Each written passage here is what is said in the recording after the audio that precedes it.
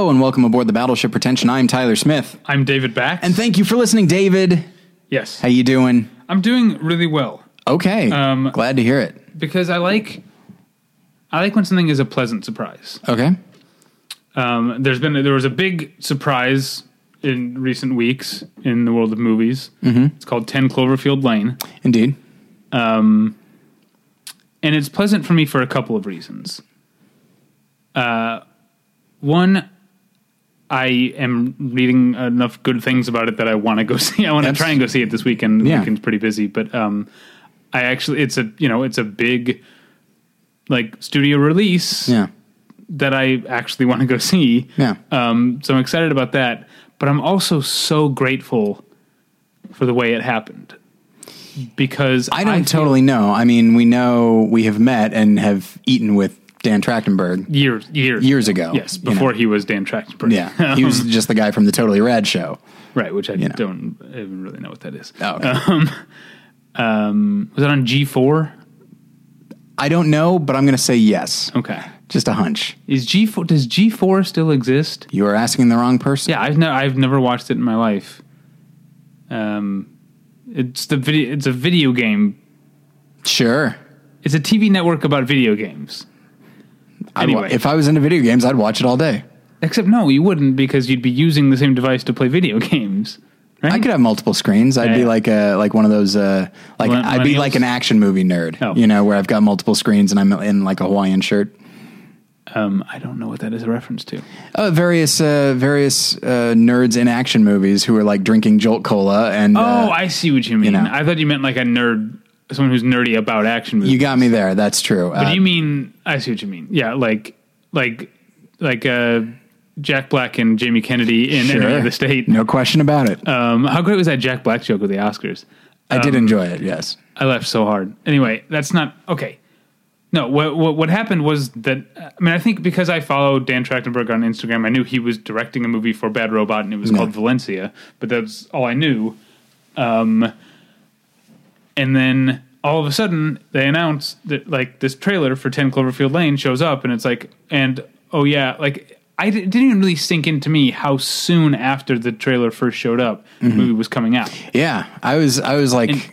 And that's what I'm so grateful for, because this is the kind of movie...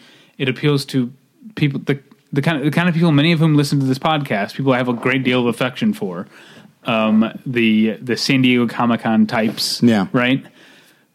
And I love these people, and in many ways I am one of them, but also they can kill my excitement for a movie by, because if this were a normal, like, big blockbuster type of thing, it would have been a year... of hype and picking apart like what's in the new trailer and like what can we like find out about these, like the Captain America Civil War trailer that just came out today. Yeah, like it totally ruins it like that. I try to avoid it so it has less of an effect, but it still bothers me. And so I felt so grateful to look up and realize 10 Cloverfield Lane came out. It's coming out this weekend. I guess it's already out. Yeah, maybe I'll go see it after we're done tonight. That sounds fun. If I didn't have to get up in the morning, I'd go with you. I feel like I'm really excited. Like, I feel like the fact that the movie is apparently good and that I want to see it is like a bonus. But the main thing I'm excited for is that I didn't have to suffer through a year of the extraneous ancillary bullshit that we have to suffer through with every other like. Big budget genre tentpole movie. And I think the allure of 10 Cloverfield Lane is that there's a mysterious element to it of I don't know what's going on here. This seems very strange, and I'm excited. I can't tell if John Goodman is a good guy or a bad guy. I don't know what's going on here. It gets you curious more than anything else. And then rather than that's the thing, if you're curious about something for 10 months, I would say your curiosity starts to wane a bit, especially if the mystery itself, if everything they reveal just ruins it a little bit more. Mm-hmm. Whereas this, it's, what do you think of this? Pretty curious, huh? 2 weeks. Yeah. You only have to wait 2 weeks for this thing. Yeah. Yeah. I absolutely know what you mean. And when I saw that, I think I only realized a few days ago that it was coming out this weekend, and I thought I didn't know, until I started to see reviews yesterday. I was like, oh, that's this weekend? Yeah, I was very excited. Yeah. So something to carry me over until Batman v Superman. Didn't that come out already? No. When does that... At the end of the month. When does that come out and then go away? At the end of the month. Yeah. And that one I wasn't excited for. Yeah, I'm not. Because I didn't like Man of Steel. Oof. Did you have something that you also want to talk about at the top? Because we only went 5 minutes here. Well, it's odd that you mentioned that you're talking about trailers and stuff. So we have talked a lot on the show about nostalgia and it being a thing that it means more. I'm more prone to it than you, but at the same time, I tend not to respond to a movie that is banking on my nostalgia. Yeah, it's and not, only that. Because to be clear, it's not that I'm not prone to nostalgia; it's that I actively fight myself against it. Which is probably a good thing because at that point, what you're doing is you're fighting exactly what studios are counting on to sell certain things. I mean, I understand nostalgia, but I also think it is poisonous to critical thinking. Sure, absolutely. For example, what I'm about to say. I'm so ashamed of myself. Listeners, in the spirit of accountability and the spirit of confession, so this trailer's been out. Watching Fuller House.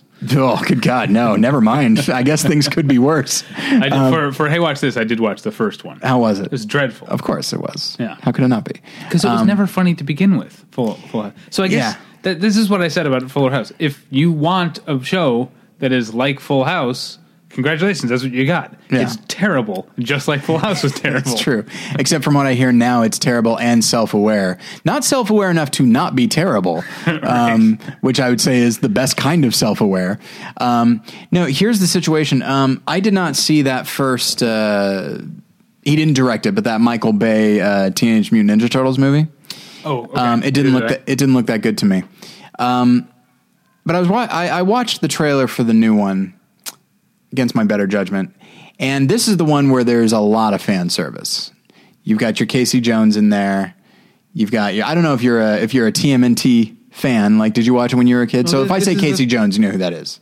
Yeah, it's Elias Koteas. That's it. But yeah, no, I vaguely remember. That's the thing about things that people our age are nostalgic about. It's like, I watched them just as much as the other people did. I just don't remember. Like, I don't have room in my brain. I've seen so many episodes of Fresh Prince of Bel-Air. Yeah. But today, I couldn't tell you the butler's name. Like, I couldn't, I don't remember that stuff. I have a good memory for names. Butler's name, I realize, is a specific reference to this week's Best Show. Oh, okay. That's why that was in my brain. Okay. So if anyone listens to the Best Show in this, I wasn't ripping them off. You were feeling nostalgic for Best Show this week because I listened to it this morning. Oh, okay. That's as far back as my nostalgia goes. The drive to work this morning, I was listening to Julie Klausner on the Best Show. So sorry, I lost my train of thought. This is about Fresh Prince. That's the one. So no, it's about Elias Koteas. Carlson.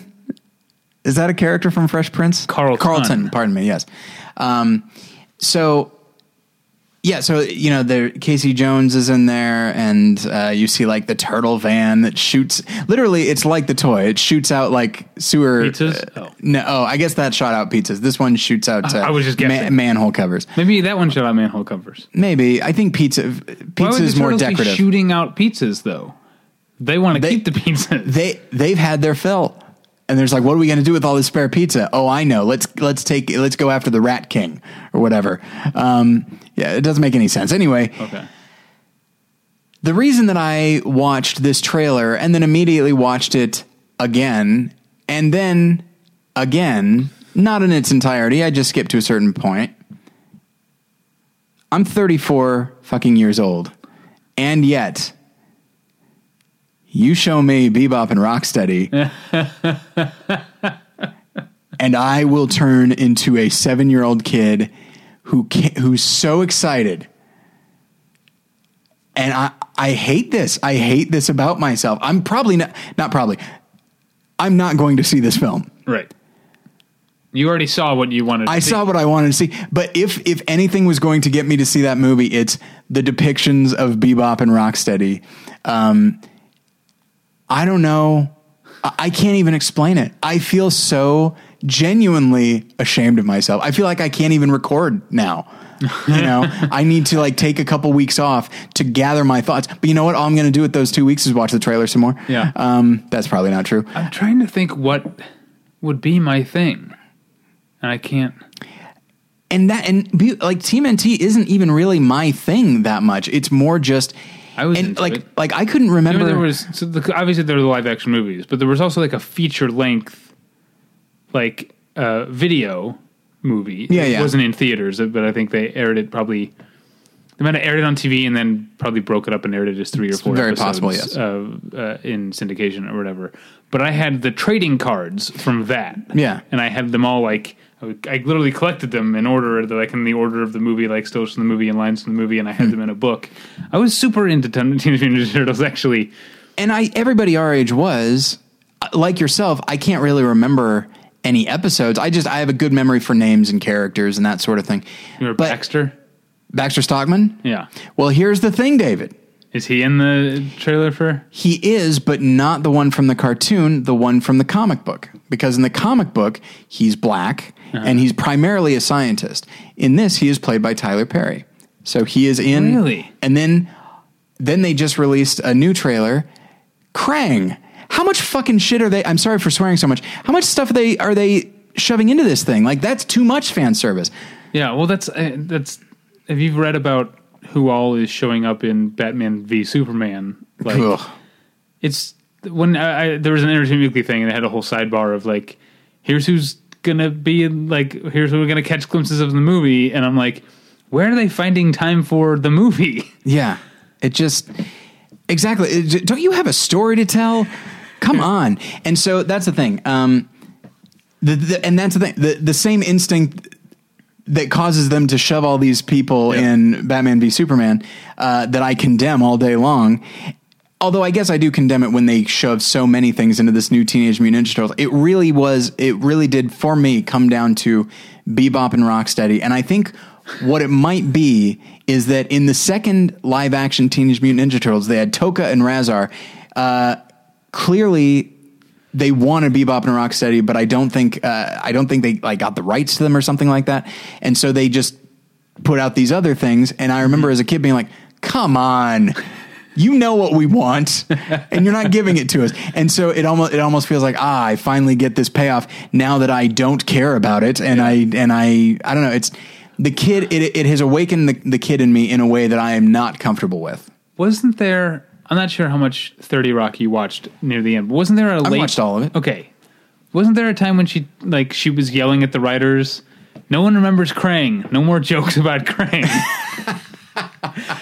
Maybe that wasn't 30 Rock, but I feel like it was 30 Rock. That seems like a 30 Rock, yes. Yeah. Again, listeners, clarify that memory for me. Because I feel like Liz Lemon yelling about Krang is something that exists in my mind. That's about right. And I just feel... Yeah, and I guess I just wanted to express that because I don't like to... I will indulge in nostalgia like online where I'll just see... and maybe that's what this is. I'll just look at like old toys that I owned and be like, oh, wow, it's weird to think that such a thing was so important to me at the time. But I try to keep it out of my movie thoughts. And this one, for whatever reason, I couldn't. It's probably not going to be enough to compel me to go see the movie. Right. But... a button was pushed inside of me that caused me to watch that trailer a few times and just allow myself to be happy about it, even though I know I'm being pandered to. Yeah. And it's just, and I guess more than anything, it's just like, yeah, pandering does feel pretty good. Damn it. I don't like it. I don't like it. So I just thought I'd express that because nostalgia is a thing we talk about, and people our age tend to be very nostalgic. And one thing that's interesting to me is when you realize like how they're still doing Teenage Mutant Ninja Turtles. But you and I were like kids. We were the people that when it became a cartoon and a toy line, it was aimed at us first before anybody else. Okay. So like we were around. What does that mean? It means that like we were the first ones, you know. It's like when I own my Super Nintendo. And I owned a Nintendo before that. There are people that own they're like kids these days, quote unquote. own a lot of generations out. And I just say, like, I actually remember when we first bought a Nintendo, the first one, and they're mystified. Like, I bought some Super Nintendo games at a video game store, and they said, "What are these for a Nintendo 64?" And I said, "Older than that, my friend." And he goes, I said, "Super Nintendo." He goes, "Oh, wow. You still have it?" Like as like something from Indiana Jones or something. And so I don't know, just when you realize that these things that are they're almost pop culture relics, and you and I are now old enough to have been around when they were first marketed. And that's why I say pop culture relics. I'm not sure what that gets. I feel like that plus $2.95 will get you a cup of coffee.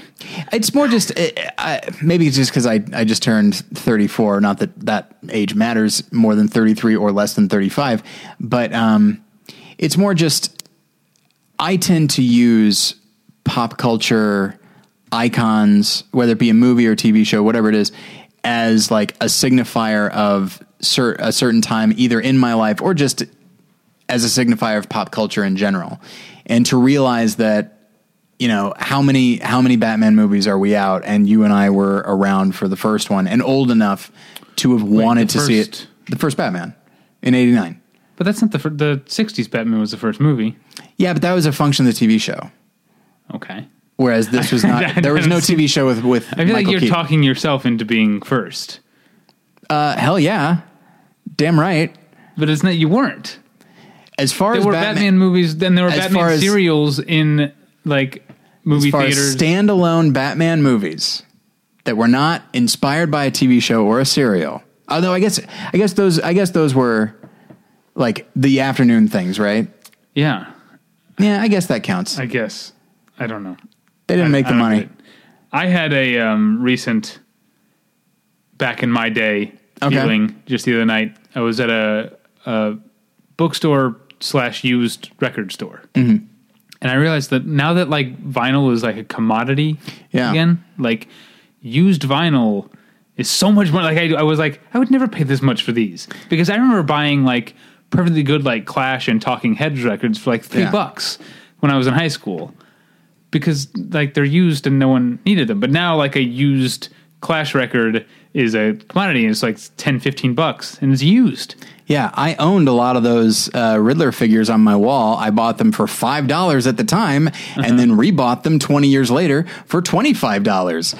And I just thinking like, oh, this is bullshit. Yeah. Like that's, you know, I guess that you could say that's inflation, but it's also the collector's mindset.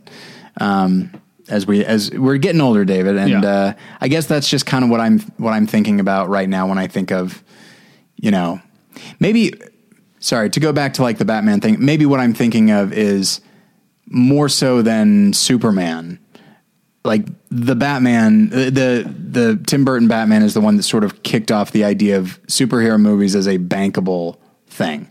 When you see that they followed up Batman Returns shortly thereafter, then they tried to replicate it with Dick Tracy, Darkman, The Rocketeer, the Phantom, the Shadow, and they tried to do all that stuff. And then they went away for a while. Yeah. And then they came back. I don't know. I don't want to get into it because this isn't what our episode's about, but I don't necessarily agree with your premise. You're incorrect. I think it just... I agree with my premise. I think what you're displaying here is what's known as recency bias. Sure. You're thinking of it as like the first wave because it's the first one that you remember. Mm-hmm. But like you just said, there were Superman movies before. There were superheroes. Were there other... like? When I look back, whether it be in my lifetime or otherwise, when I look back at like the first Superman movie and then the movies that it spawned more Superman movies. But looking back at superhero movies, like in Superman movies, when I look at movies from the 80s, I don't see them dipping into other franchises, other comic book franchises, looking for what they can try to do. Like, oh, let's try and make a Spider-Man movie. Let's try and make a Batman movie. At the budget level of the Richard Donner Superman. It seemed to just be... there was a Captain America movie... in 1990. Was it? Yeah. Oh, I thought... For some reason, I thought it was before Batman. Oh, I guess you're proving your point. Well, I don't know. And it's a weird point to prove because, you know, Batman has been around for a long time, but And I guess I'm thinking mostly in terms of box office, which I don't like doing either. So I'm sorry. I've completely fucking derailed us with all this Bebop and Rocksteady stuff. Damn it, Michael Bay. This has been a fun conversation, though. Has it? But, I feel like the listeners are angry at me. Who brought us this conversation? Well, this conversation was proudly brought to you by Mubi, which is a curated online cinema that brings its members a hand-picked selection, a hand-dipped selection. That's from the Movie Journal. Sorry, everybody. Right. Of the best independent, international, and classic films. Every day, Mubi's curators introduce a new title, and you have 30 days to watch it. That means there's always 30 wonderful films to enjoy, all for only $4.99 a month.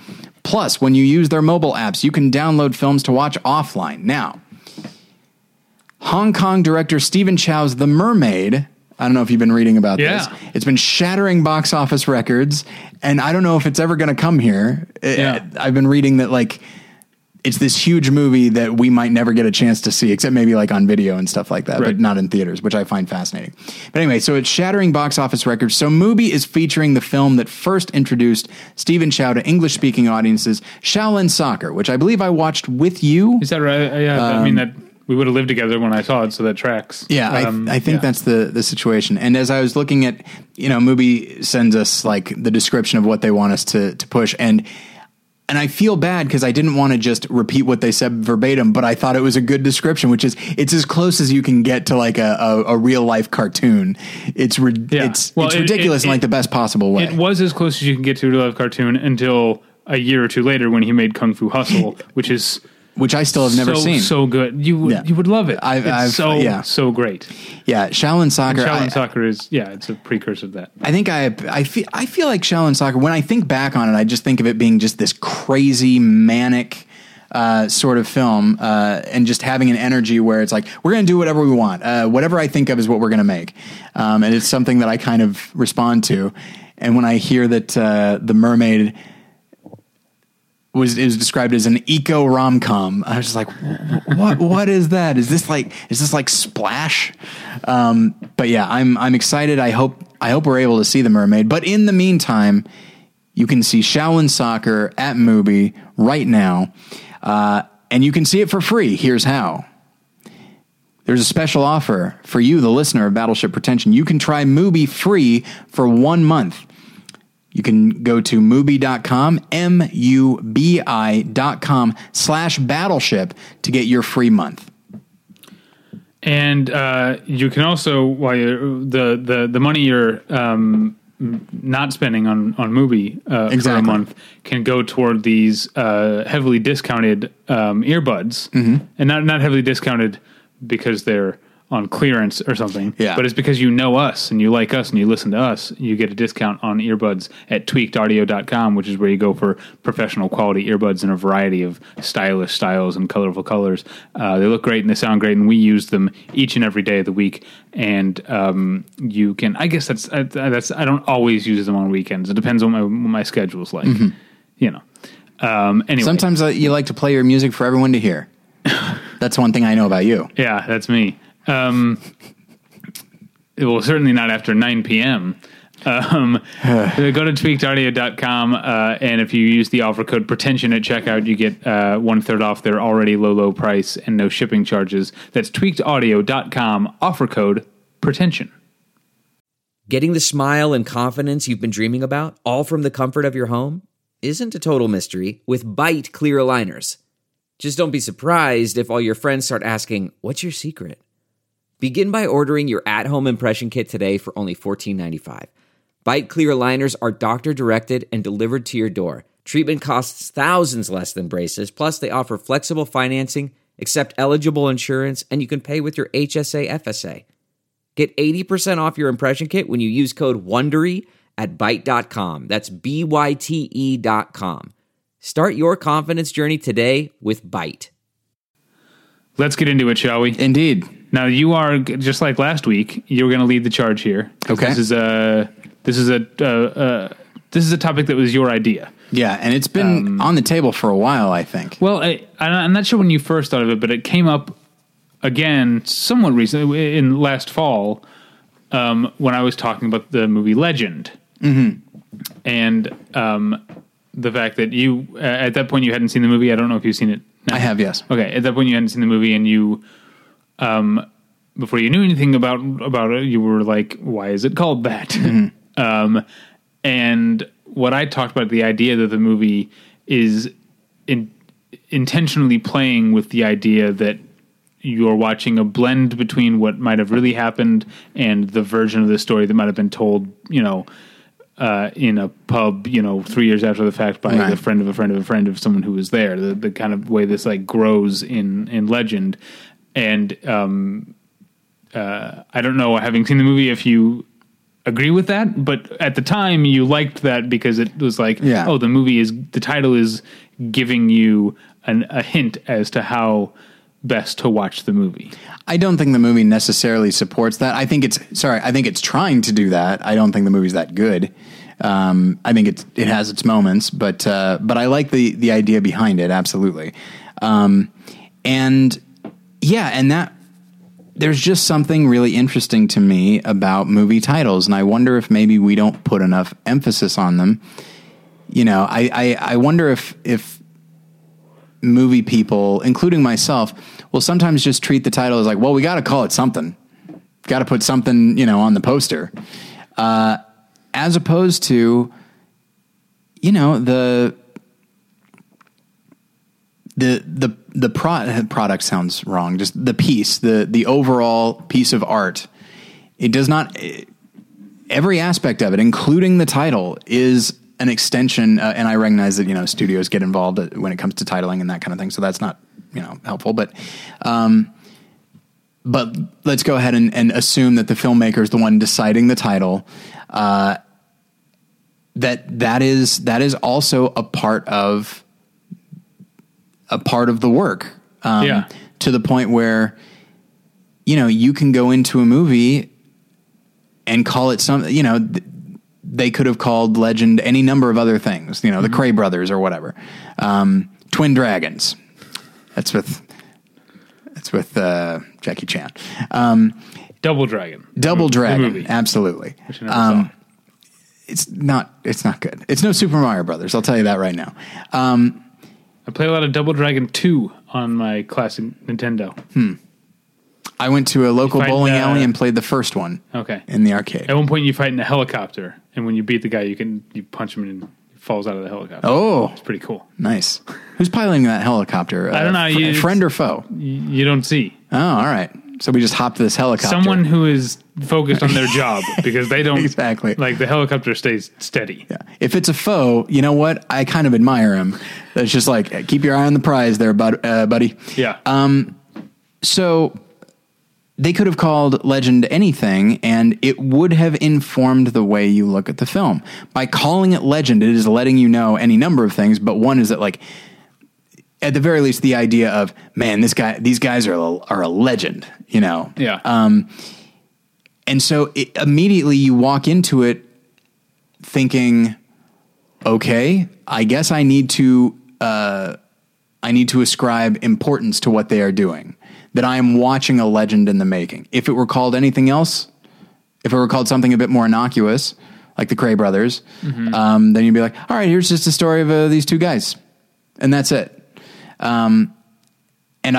So I put together a list of movie titles, and of course there are a million that didn't jump out at me. This is just kind of from a larger list of movies that I like, whose titles I think are interesting. And this is not merely a list of titles that I think help inform us about how we should look at the movie itself. Some of them are just titles that I think are really cool. And I think, it is kind of the first, aside from, more so even than the poster. The title is it's the thing it's the shorthand of the film. It is the first impression you're going to get of the film for the most part. Yeah. And so it needs to be important, and it needs to, in a way, represent the film. And there are movies that I think, I'm trying to think of movies that have bad titles, or at least boring titles that could be better. We talked another movie. One of my top 10 from last year is the Diary. I already forget. Diary of a Teenage Girl. Diary of a Teenage Girl. And it's one of my favorite movies of the year. It is a lame, boring title because it's too bland. Yeah, it sounds like such a forgettable, like teeny bopper kind of thing, like, you know, Sisterhood of the Traveling Pants, which has a much more notable title. It should be Confessions of a Shopaholic. Absolutely. I do remember that. Isla yes. Fisher? Yes, that's right. So, and I like that old time, like sort of the blank of the blank. Like I like that kind of old timiness, like The Last of the Mohicans. That's a good title. The Lost Skeleton of Cadavra. That's a good title. The Island of Dr. Moreau. Yeah. Well, I guess that's a book, but yeah. And then not just but like The Saddest Music in the World. That's a great title because it feels like it's a Guy Madden is good at naming his movies. Brand Upon the Brain. Yeah. Cowards Bend the Knee. He's really good at because he like there are modern movies that have titles that could be old timey titles. Yeah, absolutely, no question about it. But yeah, The Saddest Music in the World is so evocative. And that's what I look for, I guess. Yeah, but I did write down evocative here because I like a title that doesn't that you don't know what it has to do with the movie, and then you watch the movie and it still doesn't necessarily. I guess Legend is kind of like that. It doesn't necessarily. It's not like you immediately go like, oh, so that's what the title is. Yeah, you know what I mean. But it helps you think about the movie. I don't know, like like Chinatown. Chinatown's a great example. That's something I was trying to think of, like that's named after a place. That's a great one.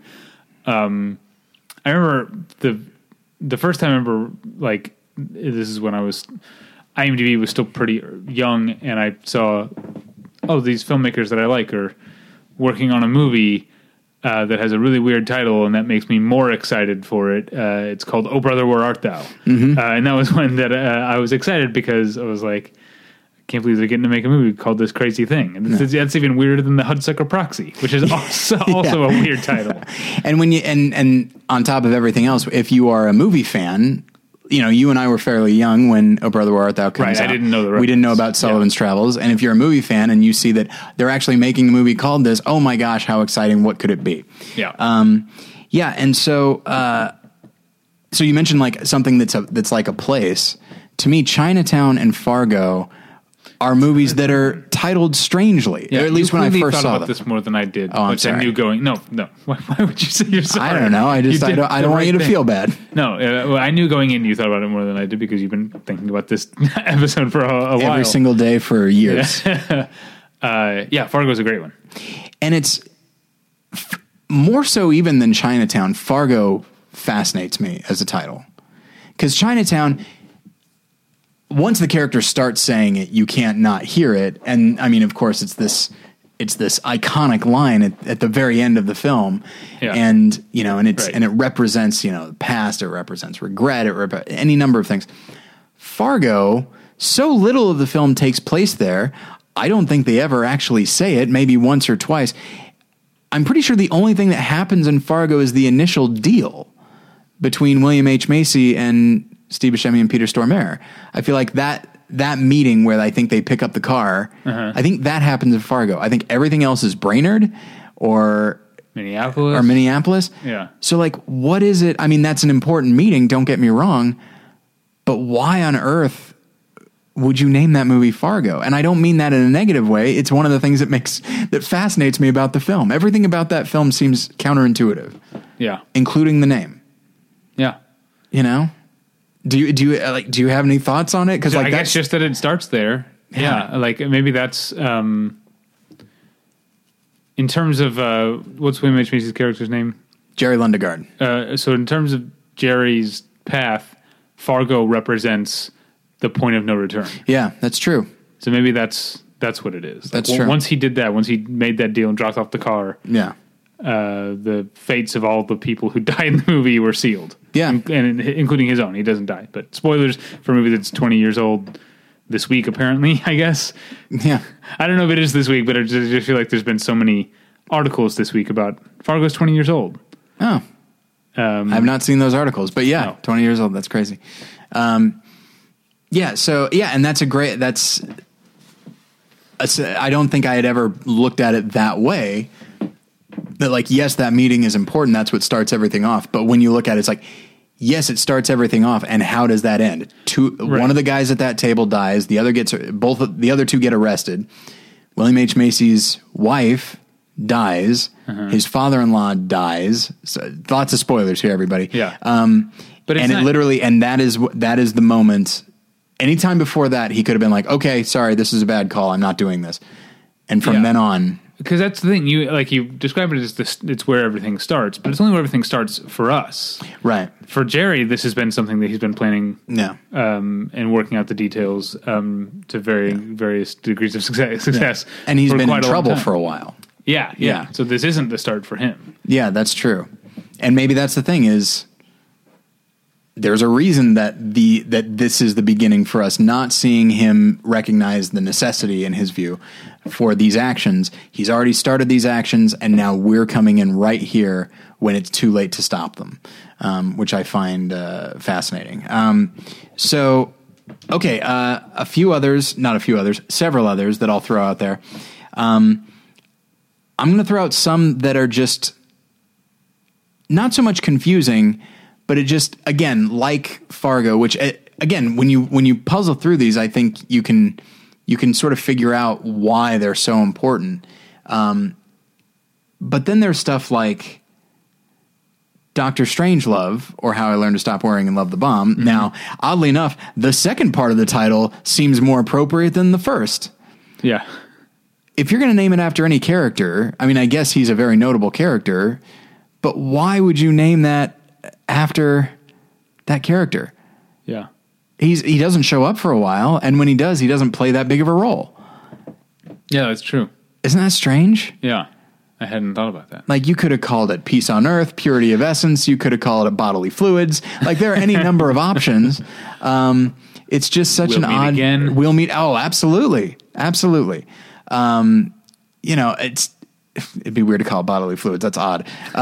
But just there are so many things that you could latch on to. The War Room. You could call it the War Room. There are so many things you could have latched onto, but they go with this, albeit strange and ridiculous character, a very notable one, but now he's the notable one, and it like hurts my brain when I try to think why they chose that. It's a fun name. It's a goofy name. Yeah. I find myself wondering, like, did they come up with the title and then named the character, or what's the deal? I don't know. So that's one that jumps out at me. Do you ever, so a couple things. Okay. That have been just bookmarked, so we're going to jump all over the place. We were talking about worst movie titles ever. I said Diary of a Teenage Girl, but the first one I thought of that I didn't get a chance to get out is what I literally think is maybe the worst movie title ever, to the point where it goes around the bend to where it's funny to me that it's so bad. I never saw it. It came out about the same time while we lived together. Okay. It's called Ballistic: X versus Sever. And apparently the film is worse than the title. Really? Yeah, I've heard it's absolutely horrible. Maybe we should watch it. It's so funny to me that movie is called that. And because if it's going to be like, it clearly went through levels of, oh yeah. It's like, it has that feel of being like something that it's so awkward that it's like you put a sentence through Google Translate and then translate it back. Like it's like that. Yeah. It can't be what they sent out to. They didn't mean to call it Ballistic X versus Sever. Like something either got added or cut off, or this is clear. Like, was there supposed to be a series of ballistic movies? And this is just, hey, whoever wins, we lose. Yeah. But it does that, like with Aliens versus Predator, we already know who they are. Like, we don't know who X or Sever is. Yeah. This is not Batman versus Superman or Freddy versus Jason. Yeah. Yeah. It really does. It does feel like a lot of misguided studio execs just being like, we're going to call it Ballistic. It's like, well, what does that say? How do we know that it's these two people against each other? Well, I guess, okay, well, what are the characters' names? Well, there's this guy X and there's woman Sever, or vice versa. Yeah, I don't know. I weirdly, in my mind, I assumed it was the other way around. Okay. But I don't base it on anything. Yeah. But I just assumed she was X and he was Sever. Interesting. But it could be the other way around. I have no idea. And yeah, just like, well, we got these two characters. Well, let's just call it X versus Sever. It's like, well, we don't know these people.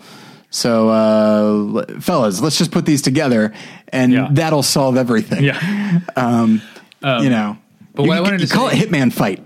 I'd see that every day of the week. I wanted to bring up a title that I love, actually, because it seems like it's a sort of what's what I'm looking for? Obscure sort of abstracted title, and it's very beautiful. And you watch the movie, and it's like, oh no, that was really literal, but it's still a beautiful title. And that's the movie Spring, Summer, Fall, Winter, Spring. Which is literally like that sounds so great that it's like elliptical, and the spring gets repeated. And like it's a beautiful title, and you watch it and it's like, oh, it's a movie that takes place in 5 chapters: spring, summer, fall, winter, and spring. Although it's not as straightforward as that because there are years between those seasons. It's a great movie. I think when we did our best of the decade back in late 2009, I think I named it one of the top 10 films of the decade. I don't recall, but that's a great one. But did you think I was going to say something else? I thought you were going to say your standard answer for the most beautiful movie title of all time, which is The Unbearable Lightness of Being. Have I said that? You have said that in the past. Oh, I've never seen that, so maybe that's why. Like, maybe you just like that. I know. That title. I do love that title. Because it's there's something really crushing and depressing about that title when you think about it, and yet so glorious. It's just but it's unbearable. I know, but it's because you know mine eyes have seen the glory of the lightness of being. So a few others that I want to throw out. Okay, so one of my favorite Simpsons jokes of all time is when Bart and Nelson and a number of other people sneak into a movie theater to see like a rated R movie. Now, to see the rated R movie, that winds up being Bart and Fink. But then they go in to just see some random movie because I think they skipped school or something like that. Right. And then they walk out and they saw Naked Lunch. Yeah. And Nelson's like, I can think of 2 things wrong with that title. It's just, and that's delightful. So, but there are other. The other, my favorite Simpsons movie title joke is this is where Jaws comes out of the water when they get cable, and it's like a montage of Bart watching like HBO or whatever. Yeah. This is where Jaws comes out of the water. This is where Die Hard jumps to the building. Yeah. This is where Wall Street gets arrested. And then. Well, now we're just talking about Simpsons, but there's the one with I think Mel Gibson where studio executives are reading letters from Homer where he writes letters to movies themselves, and it says, and he goes, Dear Die Hard, you rock, especially when that guy was on the roof. And it says, P.S. Do you know Mad Max? I think it's Mad Max, but anyway. Okay, sorry, we can move on, but. So other titles I want to throw out, I didn't put these in any particular order, I apologize. Other titles that to me don't make a great deal of sense. Brazil. Speaking of place, but it's not really referencing the place, it's referencing the song that plays throughout. Yeah, that's true. I don't know. I just rewatched Brazil several months ago, and I got nothing. There's a song that plays, it's called Brazil. The song, the film is called Brazil, and that is it. Yeah, I like it. I mean, don't get me wrong; I love it, but it seems very Terry Gilliam. Yeah, I don't know what it means. And then then there are titles that just sound good and they sound intriguing. Reservoir Dogs, I think, has always been a good title. Yeah. I'm trying to think exactly what it means, except when I think of a reservoir, I think of like an enclosed area, and if you put dogs together in an enclosed area, maybe they fight each other. Yeah, maybe. That's what I always came up with. But then I think I have watched or read interviews with Tarantino where he just says like, it just seemed like a good title. And then I do think the title The Usual Suspects is really, really good. First off, it's a nice reference to a line from Casablanca, but then also it just has a nice, that especially paired with the poster image of just these guys in a lineup, and they're the usual suspects. These are the guys we call in every single time because it was probably one of them. To me, that is it's an evocative title, and it seems very old Hollywood to me. I don't know. What do you think of your mention of it referencing Casablanca made me think of movie titles that are reference other movie titles or that have become a thing. Okay. Like, there's Once Upon a Time in the West, and then there's Once Upon a Time in China, and there's Once Upon a Time in Mexico, and there's also a bunch of other ones that were, small. I mean, there's Once Upon a Time in America. Yeah. Like, I kind of like that, but I also feel like unless it delivers on what that, because that now calls to mind a certain sort of like mix of like B movie, but also grandeur. Yeah. You know, that like, it's like, oh, this is a big like B movie essentially. If it doesn't follow through on that, Yeah. which Once Upon a Time in Mexico arguably does. It's a really, there are things I actually like about the movie, and there's other parts where I could just fast forward if I were to watch it again. It's a really spotty movie. I do feel like, yeah, I see what you mean, but when you say Once Upon a Time, there's a grandeur to that, but then when you say in this place, you feel like not only is there going to be a sweeping, large scope quality to it, but you almost feel like this is going to be an essential story to this place, and it might even be a commentary on this place, which I don't get from Once Upon a Time in Mexico. Yeah, I feel like it's just trying to me, this, any Once Upon a Time in blank after the West is not referencing the sort of fairy tale beginning of Once Upon a Time. It's referencing Once Upon a Time in the West. Yeah. That's what I feel like. So I feel like Once Upon a Time in Mexico does kind of deliver on that, in that it's a sort of, is a schlocky, like violent movie that also has a certain amount of, I guess, I don't know if grandeur is or sweep is the right word, but it's a complex movie. Yeah. You know, and again, that's not true either, but it has a lot of, there's a lot of shit going on in Once Upon a Time in Mexico, I guess is what I'm trying to say. And maybe when you realize that it's the third El Mariachi film, then it's like, all right, this is the last one we're going to make. This is going to be the biggest one of the three. Right. It's our Army of Darkness. Yeah. Yeah. So Once Upon a Time in Mexico, here's this character where this is the end. It's so odd that when I think of that movie, maybe it's racist of me that I come away from it thinking of Johnny Depp first. But he's a very notable character because he's like the most eccentric character, and so you get a lot of laughs. Plus, you get him like bleeding from the eyes at the end. It's a very potent image. Yeah, it is. It also has one of my favorite visual gags. Some of my favorite visual gags of the movie is when he goes to the bullfight that he goes to. I don't recall. Well, he's wearing a T-shirt that says FBI. Yeah, it's huge. It doesn't say FBI, and like Michael Keaton in Out of Sight, right, gets made fun of for the FBI T-shirt. Yeah, but the letters are 3 times as big on Johnny Depp's shirt. He wants everyone there to know that he's FBI. Yeah, and that's so funny to me. So okay, let's see. Looking through here, titles that I like. Well, hold on. I want to go back to Once Upon a Time in the West is actually. Now that's become such a thing of naming these like these B movies that it sort of obscures the fact that Once Upon a Time in the West is a weird, silly, like odd title to take essentially the beginning of every fairy tale, and apply it to this violent revisionist Western. Yes, absolutely. There's a sort of irony to that I think, and now that's just what it's called, so we don't think about it, right? Absolutely. And you know what's interesting, and I want to bring that back to sort of the power of a title. Once Upon a Time in the West is probably I won't necessarily use the word epic, but with everything that implies, but I will use it as far as like scale and scope and that kind of thing. Running time and all that.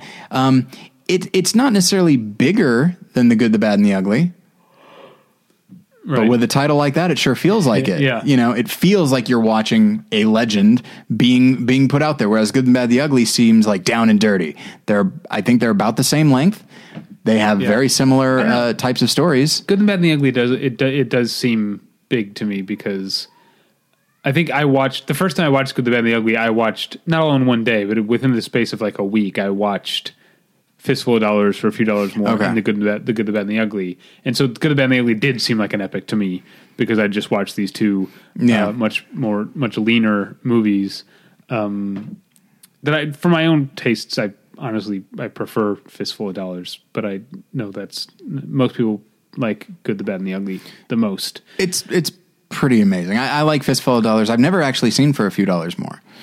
Yeah, I know I have, but the story escapes me. But Fistful of Dollars is the same as like it's Miller's Crossing, it's Yojimbo, it's Red Harvest. Red Harvest. Yeah. And that story will always work for me. So Yeah. Did you ever see Last Man Standing? no, It's that sort of thing. That movie also 20 years old, 96, right? is it? I think so. For some reason, I thought it was 95. Which is to say, if this is the first I've thought about that movie in many, many years. Music's really good, but the movie's not.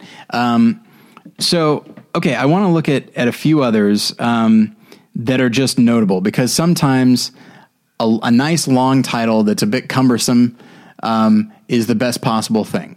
Like, obviously, one of the most evocative titles in the history of film, maybe in the top 10 as far as titles go, is the Texas Chainsaw Massacre. Oh, yeah, that's a great one. You say that, and people are like, what, am I not going to see it? Am I not human? Yeah. Yeah, You know? that's... I'm trying to think of an example of... Because there are movies that have very... Like, on the one hand, the Texas Chainsaw Massacre is so basic in that it's like... Yeah. Here's what... The title is exactly what you're going to see. Yeah. But for some reason, there is still a poetry to that title. Yeah. Right? Yeah. Whereas there are other movies that I think aim for that. Like, I think The Dark Knight Rises is kind of a dumb title. Okay. Because it just seems kind of brawny and dumb. Maybe I'm just conflating it with the fact that I think that movie is Sure. Thick and dense in a bad way and too big.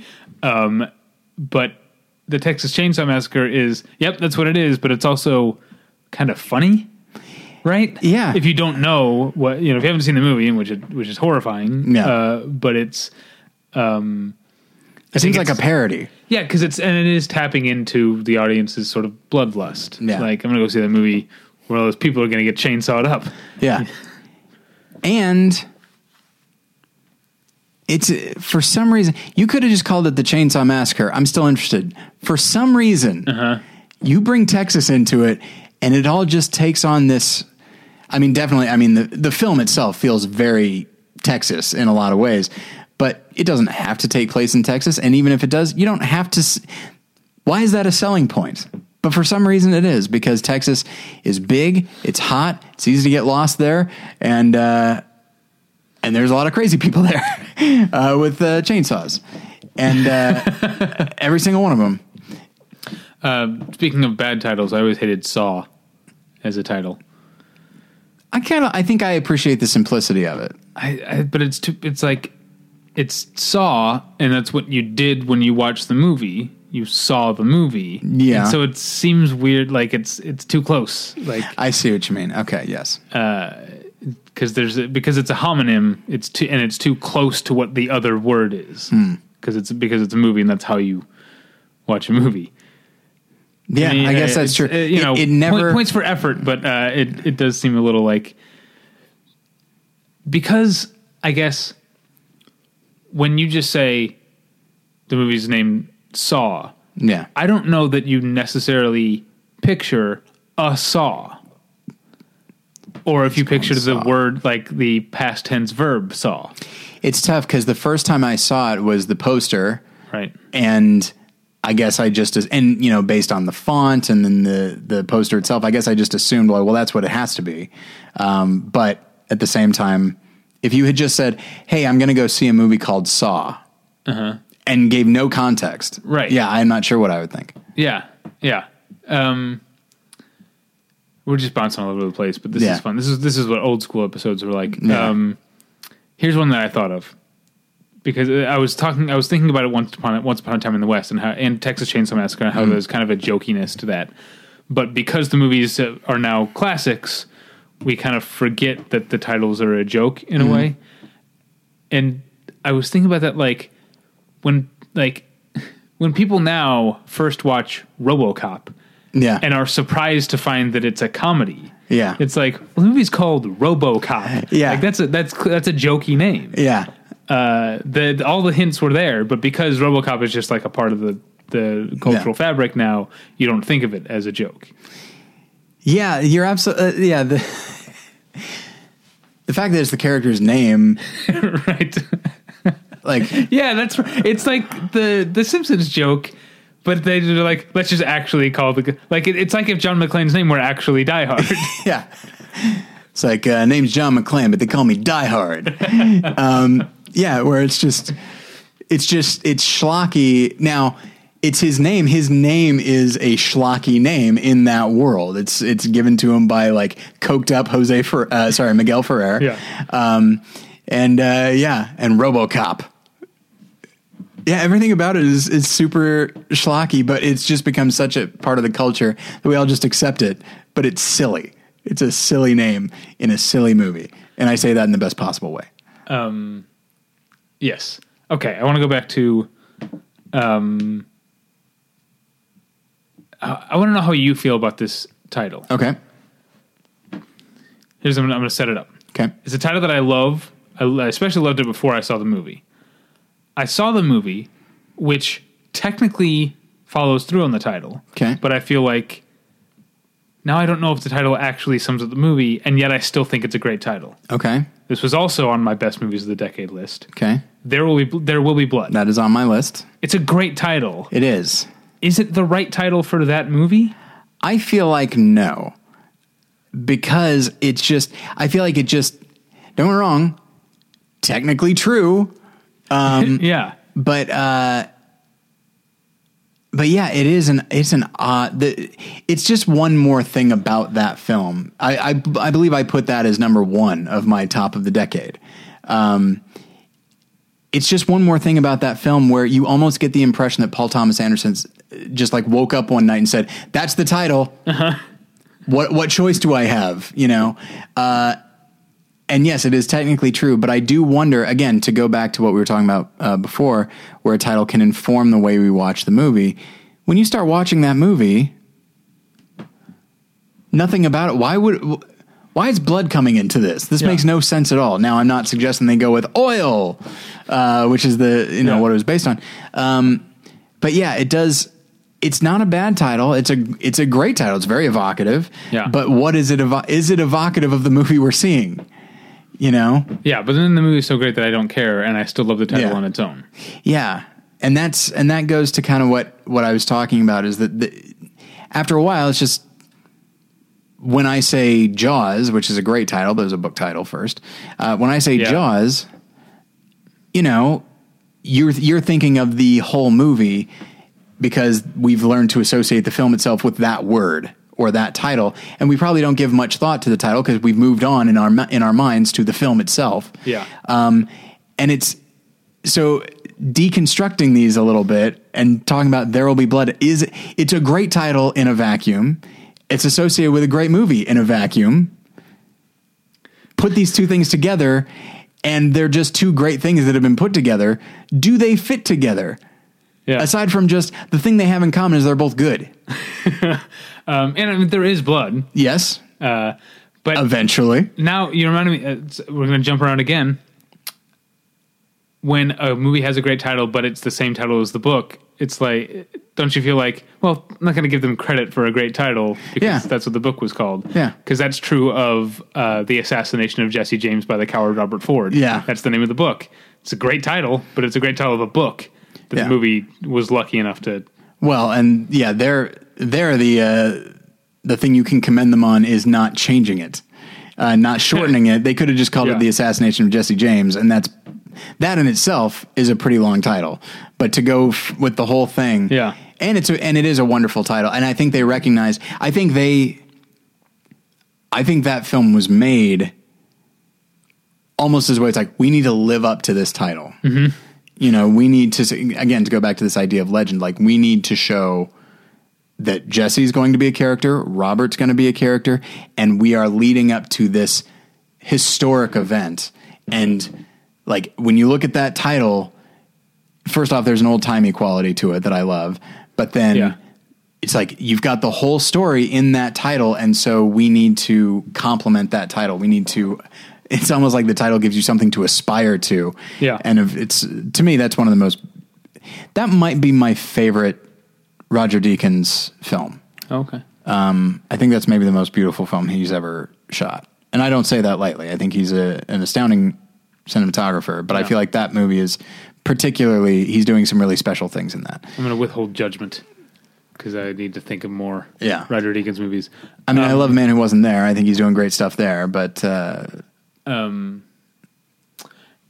right. And then I also, I I jumped into Assassination because you mentioned Jaws. I wanted to go back to There Will Be Blood, which is just like the director picking something that sounds right, or that he just decides that's the name of the movie. Yeah. Reminded me of the story of why Inland Empire is called Inland Empire. Okay.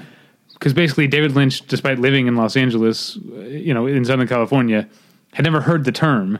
And then Laura Dern said it, and he was like, what's that? And he just liked the way it sounded so much that he called his movie Inland Empire.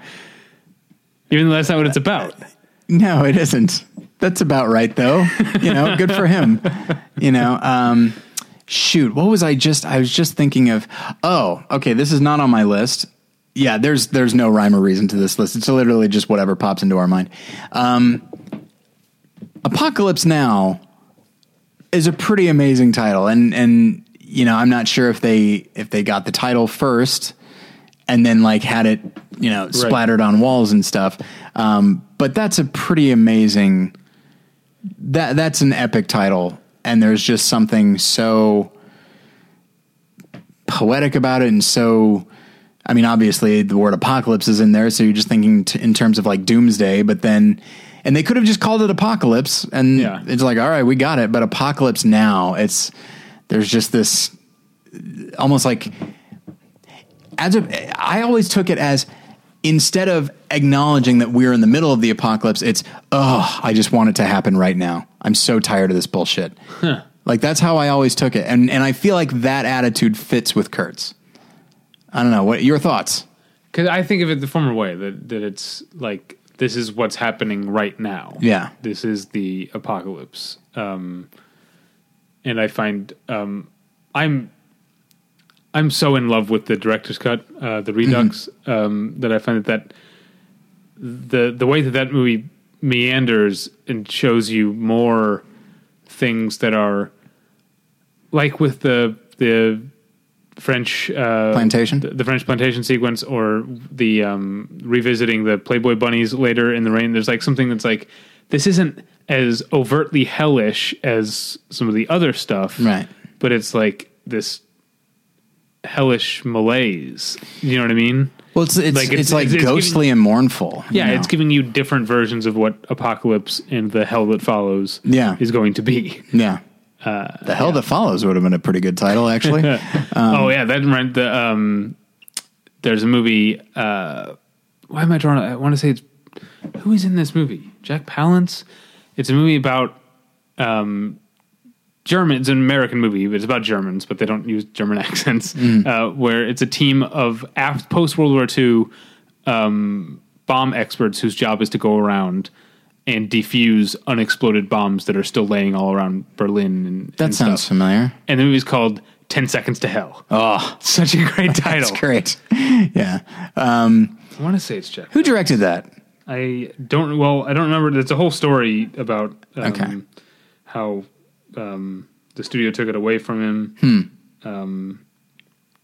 And you can kind of tell they recut it because there's like characters who just like disappear. It is Jack Palance who's in it. It's directed by Robert Aldrich. Oh, okay.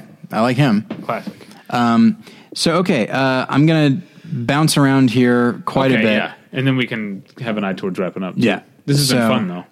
Fun, old timey, early days Battleship with Pretension throwback episode. Yeah, meandering and pointless and. Who gives a shit? Yeah, but kind of fun. It's what got us listeners. Absolutely. It's what got us movie eventually. There will be movie. Here's one of my favorite titles from one of my favorite movies. And it is a mouthful, but I feel like, what else could you call it? And that is Planes, Trains, and Automobiles. Oh, yeah. Like that first off, it has a nice, it has a jaunty quality to it. It sounds like something out of a Dr. Seuss novel. Book. He didn't write novels to my knowledge. Oh, good God. Can you imagine how exhausting that would be? 450 pages of that. Yeah. I love that one. I think that's really great. And then, let's see, looking here, I guess the rest of my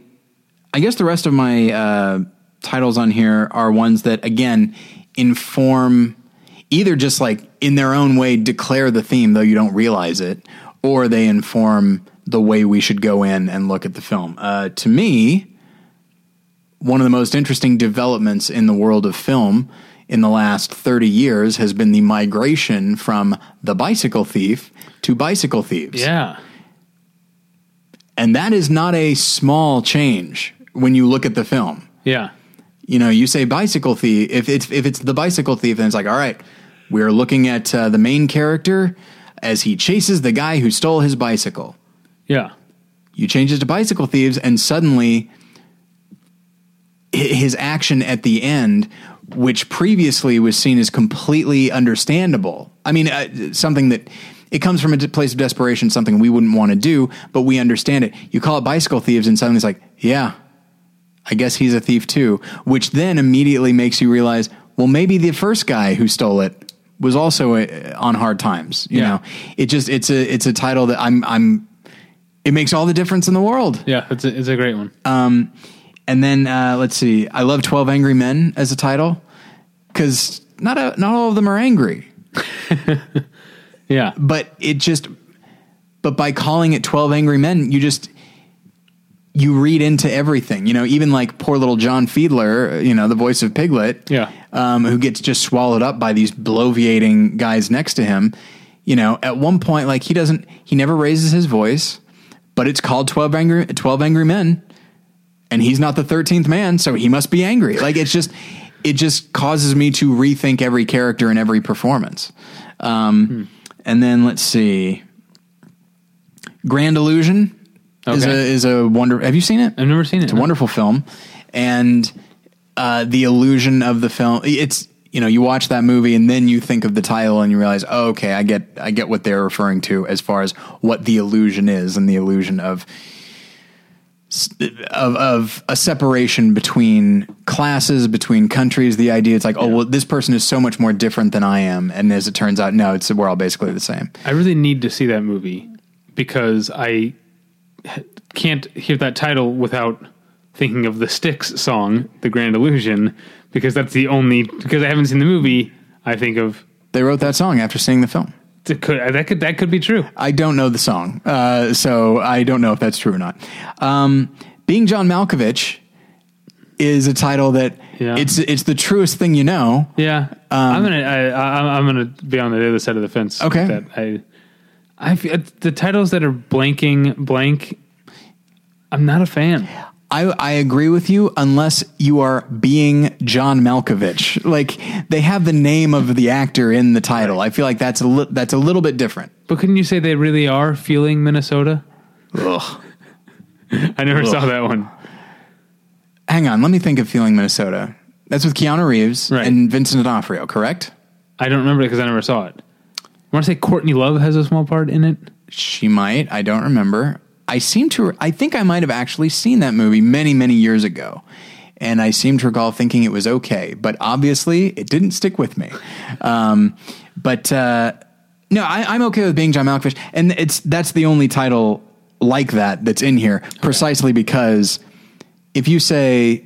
I mean, we saw that movie together, correct? Yeah, that's with other people. With other people. Big group of us. And if someone says, like, I think when I first heard that there was a movie called Being John Malkovich, my first thought was like, what? No, there isn't. Is it like a documentary? And then you go see this crazy ass movie. Like, what a wonderful, it seemed somehow wrong with a title like that. It seemed wrong that this film would be nominated for Oscars, but it was nominated for director and screenplay and supporting actress. Yeah.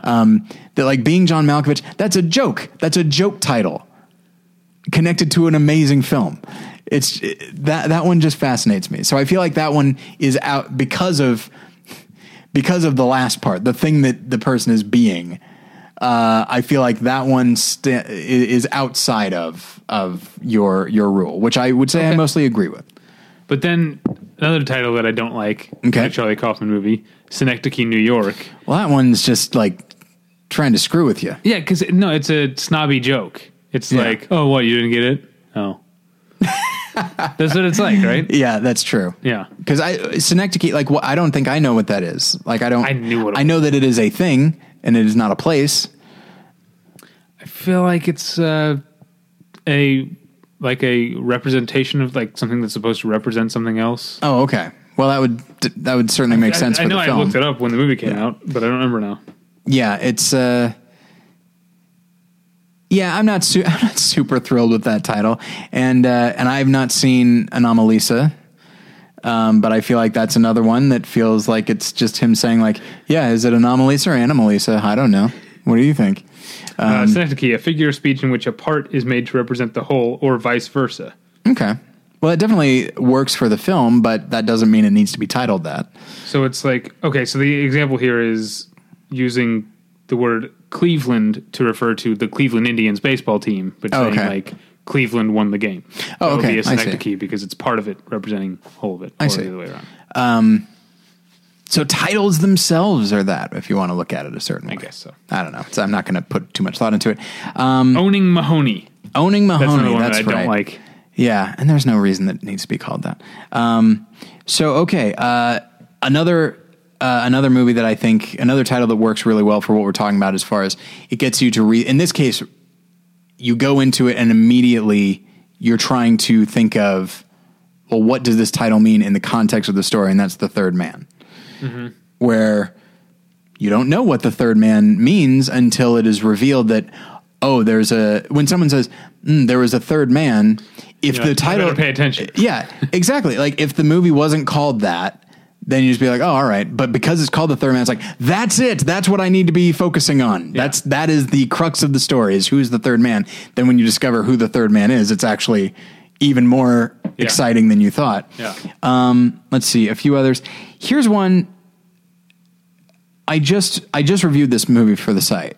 Okay. Which is Eye in the Sky, which is technically true in the film. I do not like that title because it rhymes. Rhyming titles don't bother me. I think they bother me. I can't think of any off the top of my head, but people try to avoid them by and large. Eye in the Sky, like when I say, I mean, you already know what Eye in the Sky is because I've described it and you've probably looked into it. But, if I say, oh, there's a movie called Eye in the Sky, I feel like it'd be like a rom-com about like a news organization where he's like a pilot or something like that. Nothing about it seems like this hard-hitting war film. Yeah. You know what I mean? Yeah. It's a little too, I don't know, cutesy. It does seem cutesy. It seems almost clever. We're talking about movie titles we like, but we're going to talk about titles we don't like. Sure. That anything that is a little cloyingly like cute or clever, like say Me and Earl and the Dying Girl, it just drives me up the wall. I can't stand that title. That's one where, again, I'm not opposed to a title being a person's name or anything like that, but you just sort of feel like, all right, so is the girl dying so that it can rhyme with Earl, or is his name Earl so it can rhyme with Dying Girl? Like, how much did you go with did you start with as you say, the cloying title and move on from there? Yeah. I have not seen the film, so maybe it's amazing, but you did not care for it. Yeah, that reminds me of, I know you're not a big Friends fan, and I'm on the fence. Right. But one of my favorite Friends jokes of all time is when Joey gets cast on a show where he's a cop with a robot partner. Okay. And his character's name is Mac. The show's called Mac and Cheese because it stands for like computerized humanoid something. And Joey goes, and they really lucked out that that's spelled cheese. Yeah, that's a pretty good joke. Yeah. Let me talk about Friends. Okay. And we'll move on. All right. Because I was thinking about it because I find that increasingly I am in the minority not loving Friends. I've come around a little bit, but people our age, I think, really think of Friends very fondly. I don't care for it that much. But what I do love, that you also don't care for very much, so this is just not you, is How I Met Your Mother. Okay. And I wonder if I feel like the Friends, the characters always seem to continue to seem kind of boring to me. Mm-hmm. And they didn't seem like, growing up, they didn't seem like someone who wanted to go live in a big city. They didn't seem like who I wanted to be. Like, they're supposed to be in their 20s, but they always seemed middle-aged to me and kind of still do now. Like, they're boring people. Whereas the How I Met Your Mother characters actually seem like people in their late 20s, early 30s, and they are transplants to New York, you know what I mean, from the Midwest, most of them, not all of them. And they actually, like, I relate to them, and I don't know, maybe that's just a generational thing. If I were the Friends age in 94 5 or whatever in the middle of the run, maybe I would have related to them more. But they just seem like old, boring people to me. Well, it could be that the novelty of Friends is that, you know, these people aren't married. Many of them would go on to get married. They're not married. They're just single people sitting around and talking. It's kind of the same thing as Seinfeld, except there's not really any absurdity to it. And so it was very much that 90s thing of like, humor can come from just people hanging around and just basic relationships. And so it's almost like the novelty of that was enough to sustain the show and its viewership, and at least at first, and then you get invested in the characters themselves.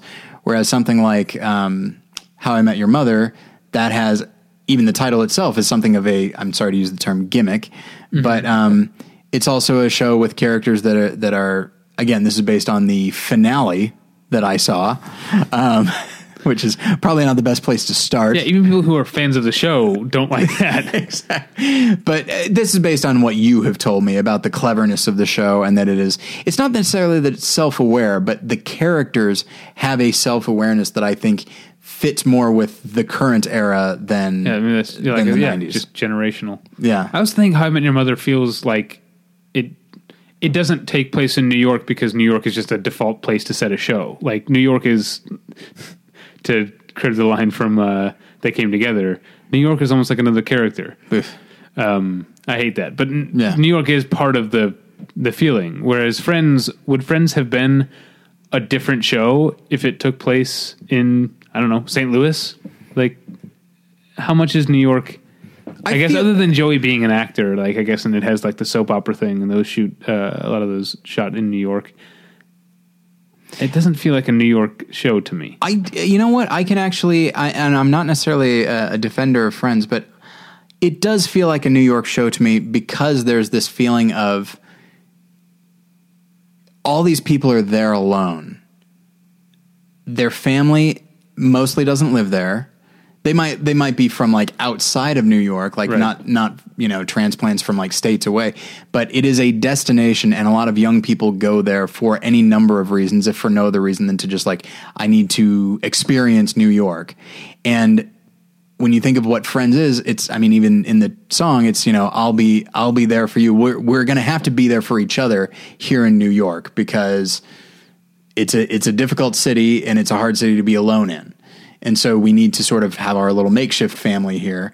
And I feel like that vibe, it's a big city vibe, and one that I think is probably unique to New York. Unique New York. All right. I know I need it. We have gone so far afield. Yeah. Anything else you wanted to I have one more. Okay. Saving the best for last. Absolutely. And Howard the Duck. That's the one. What's that duck about? This is a title that is very simple, and then once you see the film, is loaded with meaning. M.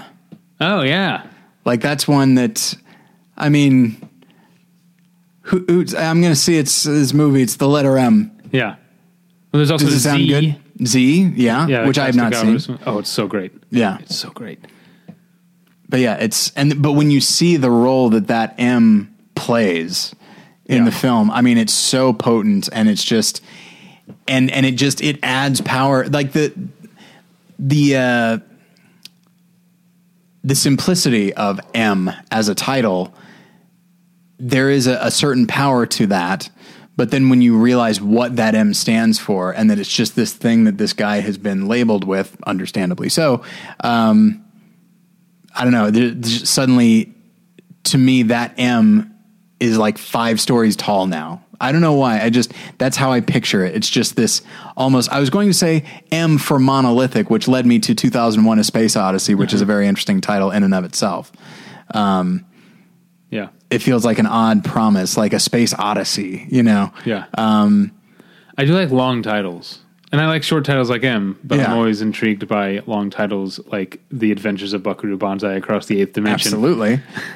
Oh, Dad, poor Dad, Mama's hung you in the closet and I'm feeling so sad. Stuff like that. That's a good one. And of course, the title that I've referenced, a movie I've never seen, but I've referenced this title many times, one of Crispin Glover's films, It Is Fine, Everything Is Fine. And I guess if you want to get into like schlocky horror, if Kyle Anderson was here, he'd be do able this to all day long. Because then you have like there's this horror movie about snakes. It's called that's delightful. Yes. But anyway, so Santa Claus conquers the Martians, right? Yeah. And does he conquer them really? I haven't seen it. I have it at home. I've never seen it. I mean, I've seen it like as a function of like Mystery Science Theater and that kind of thing. But and I'm glancing at my wall here, let me suggest this. Speaking of simplicity and maybe overly simplified,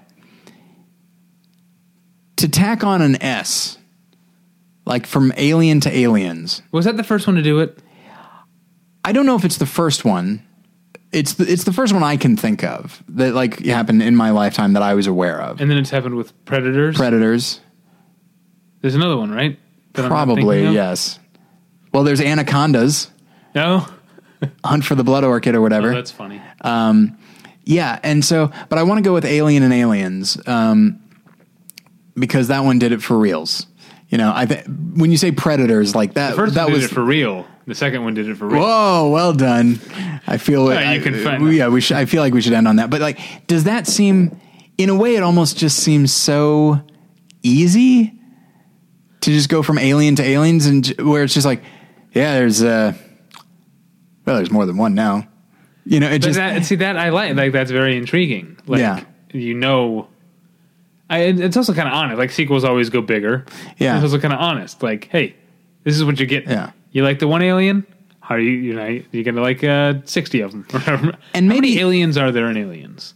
Well, let's see here. I don't remember exactly how many colonists there are, but there's basically an alien for every colonist. So I'd say in the area of like 70 or 100. Okay. Maybe more. But I will say this, there is it's evocative where it's like, hey, do you remember how much damage one alien could do? There is now more than one. And chances are we're not going to call it aliens because there's two. There will probably be many more. And so there is an element of like, oh, geez. Are you kidding me? Like this was already exhausting. And I would say Aliens, again, it winds up being a different genre of film, but it's definitely more exhausting. This should be when people do their jokey sequel thing and everyone does Electric Boogaloo, which is so tired. We're done with that. Yeah. Let's put it to bed. This should be what they do. It's just add an S. Right? All right. Capotes. Yeah. Yeah, that would be a good one. Okay. Looking at your wall, 1 hour photos. Well, hang on now. Pan's Labyrinths. He's got more now. The Firms.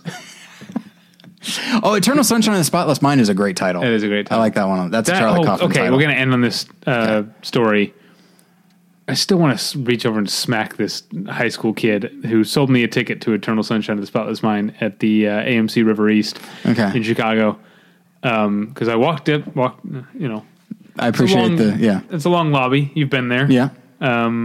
We saw Land of the Dead there the night before you got married. Yeah.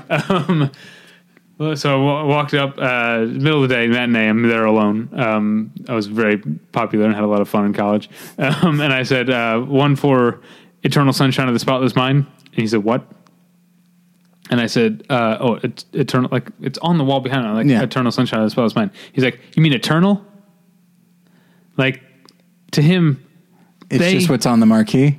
Or like I guess, in my mind, I'm thinking, okay, the employees, because they have to say it a lot. Yeah. They've just been saying Eternal. And to him, this is all the movie's called now.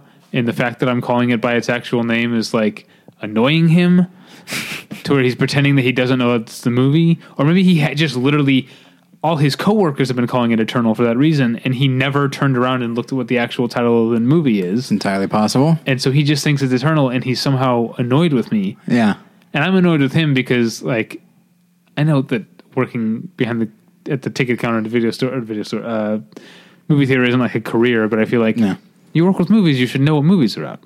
Yeah. I feel like if people ask you about the movies, you should be able to give them a few sentences on each. Or not even ask. It's, hey, I would like to buy a ticket to one of the movies showing. Yeah. Your job is to sell me a ticket to that movie. Yeah. Not question me and get mad at me. Yeah, I still want to grab him by his AMC polo shirt. Here's Like, you are bad at your job. here's the one that gets Have me. some. I know you're a teenager, but I know this isn't important to you. But learn some life skills here. Yeah, This at should the be a very learning least, like, experience. This is a teachable moment. I'm going to teach you about this by grabbing you and smacking you back and forth a couple times. oh, okay. I was going to say, like, you put him over your knee and just No. swat him on the butt. Yeah, I think I've told this story before. For the 50th anniversary, I believe, of Sunset Boulevard. We saw that together too What? We did? in Springfield. You saw that with me?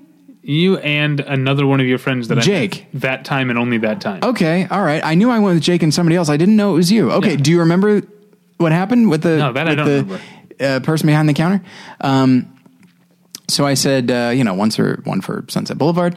And I knew it's not going to be super popular. Uh-huh. But then this punk kid, yes, I recognize we're probably the same age, but he just like got this super smug look on his face. He's like, we've only sold 11 tickets to that, right? And just as though so I'm some kind of loser because I want to see this movie that nobody else wants to see. Yeah, that makes I don't know. you cool. Makes sure, but it's just like, what? Why are you shaming me for seeing this movie? I'm sorry that not a lot of other people want to see. What do you care? Yeah. On top of everything else. Yeah. I don't know. It just Who do you think he is? Enid in Ghost World exactly. when she works at the movie theater. I haven't seen the movie in a long time. That's a good movie. It is a good movie. So that yeah. that bothers me so much. Yeah. All right. Trying to think of any. My other story that I like to tell people when I worked at the ArcLight and the movie The Namesake. Directed by Mira Nair, was out more than once. Yeah. Someone, I wasn't working the ticket counter at this time, but I heard stories more than once. Someone came and asked for tickets to Namasake. And I get it. I sympathize with them. They're trying to be well-meaning, they're trying to be culturally aware that it's like, well, this is, from another culture and maybe it's, to me, it looks like Namesake, or maybe it doesn't even occur to them. I don't know. And they just don't want to come off as like an ugly American. I get it. Yeah. And yet here we are saying one for Namasake. Yeah. All right. That's a good place to end. You can find us at battleshippretension.com. You can email us at david@battleshippretension.com or tyler@battleshippretension.com. You can follow me on Twitter at Davey Pretension. You can follow Tyler on Twitter at Tyler Pretension. What's going on at your other podcasts? Well, we talked, Jen and I talked about this episode of Survivor, and it was a crazy ass episode. So check that out. And then at More Than One Lesson, available right now is a mini-sode about Spotlight as a Best Picture winner. Mm-hmm. We did a full episode about it a couple months ago, but now we're talking about it in reference to the other nominees and just in the film of the larger movie year. Next week, my friend Robert will be on, and we'll be talking about Hail Caesar with the companion film Sullivan's Travels. So I'm very excited about that. Okay. My other podcast is about TV. It's called Hey Watch This with Paul and David. This week we're talking about Broad City and Damien because Paul hates me. Check that out. You can find it at battleshippretension.com. So thanks for listening. We'll get you next time. Bye. Bye.